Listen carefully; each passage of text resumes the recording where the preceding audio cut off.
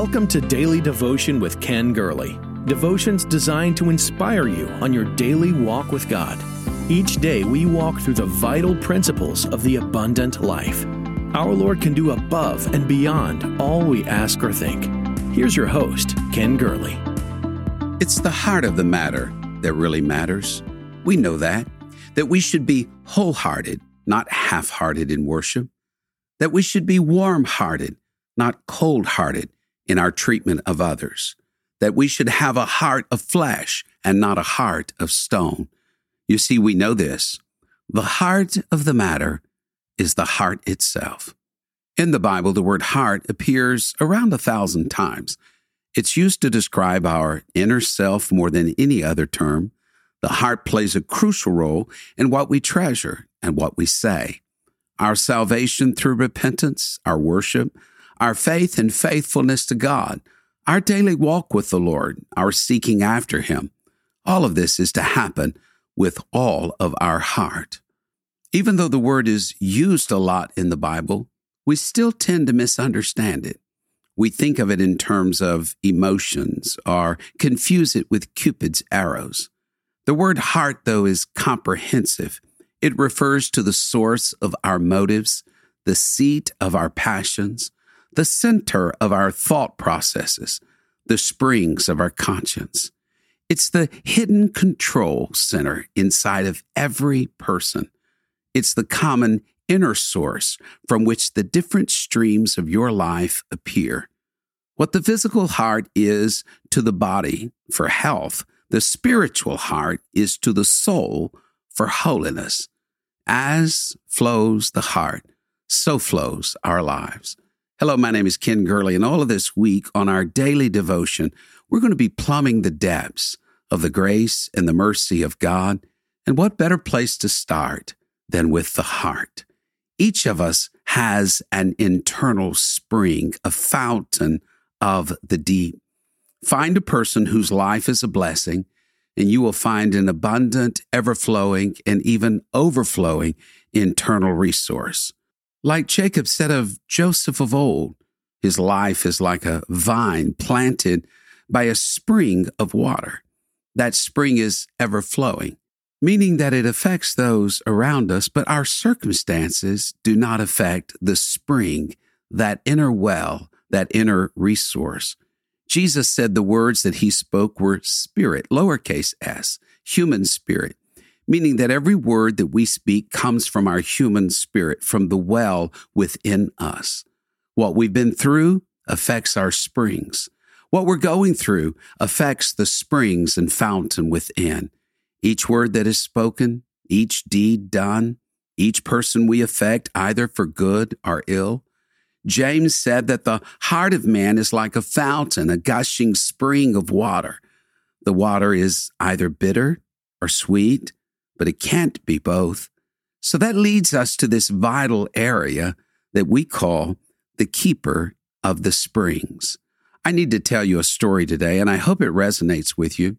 The late Peter Marshall once told this story. Peter Marshall was the chaplain of the United States Senate and a beloved pastor and storyteller. He told the story of a village at the foot of a mountain range. Higher in the hills, there lived a forest dweller who was called the keeper of the springs that sent water into bubbling brooks and then low streams and flowed into the river in the valley below. The springs remained free of debris because of this man's efforts. Mill wheels whirled by the rush of its streams. Gardens were refreshed by its waters. Fountains threw the water like diamonds into the air, and swans sailed on its surface. Children laughed as they played along the banks, and the people of the city could drink straight from those fountains. The water was so pure. But the city council was a group of hard-headed, hard-boiled businessmen. They scanned the civic budget and found in it the salary of the keeper of the springs. Said the keeper of the purse, "Why should we pay this romance ranger? We never see him. He's unnecessary to our town's life. We could build a reservoir just above the town, and we could dispense with his services and save his salary." And thus, the city council voted to dispense with the supposed unnecessary cost of a keeper of the springs and to build a cement reservoir that would last for generations. The city vanquished their employment, built the reservoir, and the waters filled it. But over time, they weren't clean. They grew foul.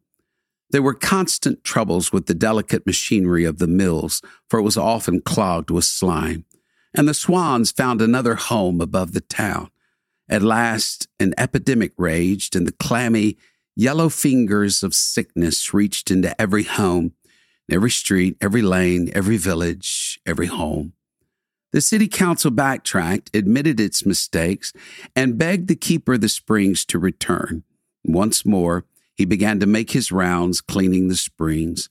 Soon the water began to clear, the sickness disappeared, the swans returned, the mill wheels began to turn again, and life came back to the city, all of it because of the keeper of the springs. You and I have what the Apostle Paul called the inward man of the heart, that you and I are commanded to keep our internal springs. Solomon said it like this in Proverbs 4, "Keep thy heart with all diligence, for out of it are the issues of life." Paul told young Timothy, before you take care of the doctrine, take heed to yourself. Because if you can't keep the heart right, you'll never keep the doctrine straight. Doctrine changes when springs run dry. The toughest form of leadership is not being president of the United States. It's not being the director of the International Monetary Fund. The toughest form of leadership is the keeping of one's self. Self-leadership is managing the fountain from within. Let me contrast two monarchs. Witness Alexander the Great. Consider what he had going for him, the unlimited support of his father, Philip of Macedon, the greatest mind of his day as a personal tutor, Aristotle, the greatest army of the world at his disposal, great connections, great education, great power. No wonder he conquered the world at the age of 30. But there was an interior problem that this young man faced, his drunken rages. He killed his best friend in one such rage. The self-proclaimed Lord of the world was not Lord of his private world. I guess it must be easier to conquer the whole world than to conquer this interior world. But there's a second king, David at Ziklag. David in the Bible, while awaiting his ascension to the throne, he returned to the camp flushed with victory. David and his men discovered that their homes had been attacked, burned, women, children, kidnapped, all of the belongings ransacked or taken. David has to decide who needs leadership the most. His soldiers, his officers, his family. His answer, none of the above. In this critical moment, David realized a foundational truth. He had to lead himself before he could lead anyone else. And that's when we read, David strengthened himself in the Lord his God. That if I can restore something within me, I can help others be restored. And together we can rescue our family. Today's character is tomorrow's reputation. Who we are today is how we will be viewed tomorrow. Life's ultimate impact is measured by that internal spring. You need to discover the condition of your springs. Let me give you 5 questions to assess what your inner life is all about. Number 1, am I where I need to be? I'm from the old school of thought. I honestly believe there is a will of God for everyone's life. I honestly believe that each of us, has a calling to be and to do something for God. What's my mission? Where do you want me to be, Lord? What do you want me to be doing, God? Acts 20 and 24, Paul said, none of these things move me. Neither count I my life dear unto myself. I just have to finish my course with joy, my course, not your course, my course. When you ask, Lord, is this where I need to be? Is this what you want me to do?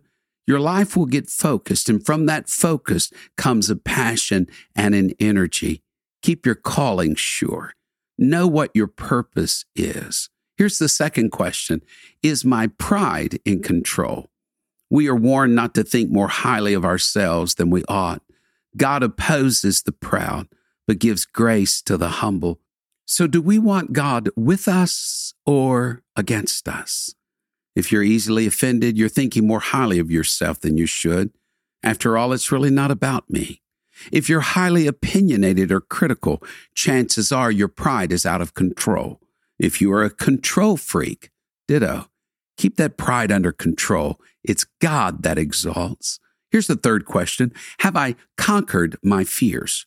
We're afraid to be thought of as foolish, to be looked down upon. Fear is an immobilizing emotion. It withers, it dries, it subdues us. Faith pleases God. Fear displeases God. Faith attracts Him. Fear repels Him.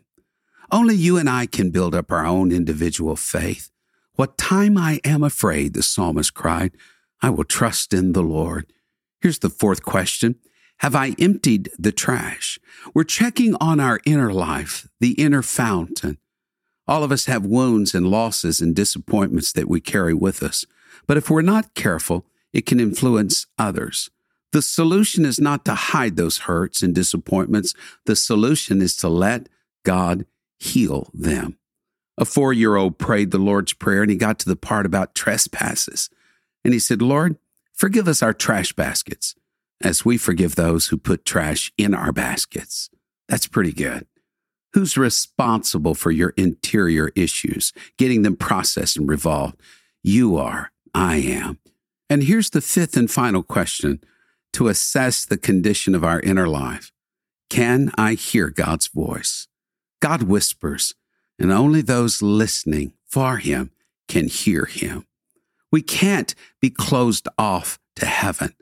We need to hear from God and keep our ears open to Him. Ask yourself, can I still hear His voice? Is the noise level of my life drowning Him out? Do I still have the courage to obey Him when He whispers, hints, and nudges me? Take heed. Take heed to yourself. It was in Gordon MacDonald's book, Ordering Your Private World. He describes the sinkhole syndrome. He talks about how sinkholes form, how they appear beneath the ground or channels of water, aquifers, water tables, that if drought depletes these, then the water pressure is not enough to withstand the weight of the earth above, and the world comes crashing in. And overnight, it seems, a sinkhole forms. It's the same with us. We mortals can look picture perfect one day, and the next day we have imploded. But remember, that didn't happen overnight. It came with the failure to daily keep our springs, to keep them free and flowing. You and I are keepers of the springs. We are all gathered together in this daily devotion, purposing we want to keep our hearts, for out of our hearts flow the issues of life. It was Jesus who said, out of your innermost being shall flow rivers of living water. As you keep your heart clean before God, there is a fresh flow and a fresh channel of the moving of His Spirit. The outflow of your life will be so great that the world cannot crash in. And so long as that river flows free and clear in your life, everyone downstream will be blessed by you. You will be a vessel of grace. Thank you for sharing in Daily Devotion with Ken Gurley. We pray this ministry has been a source of encouragement and strength to you. Please be mindful that your financial support enables us to meet with you each day.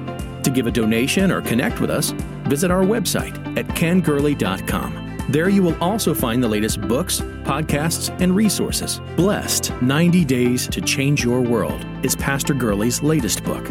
You can get your copy of this life-changing book at kengurley.com. May God's favor rest on you in every way until we meet again.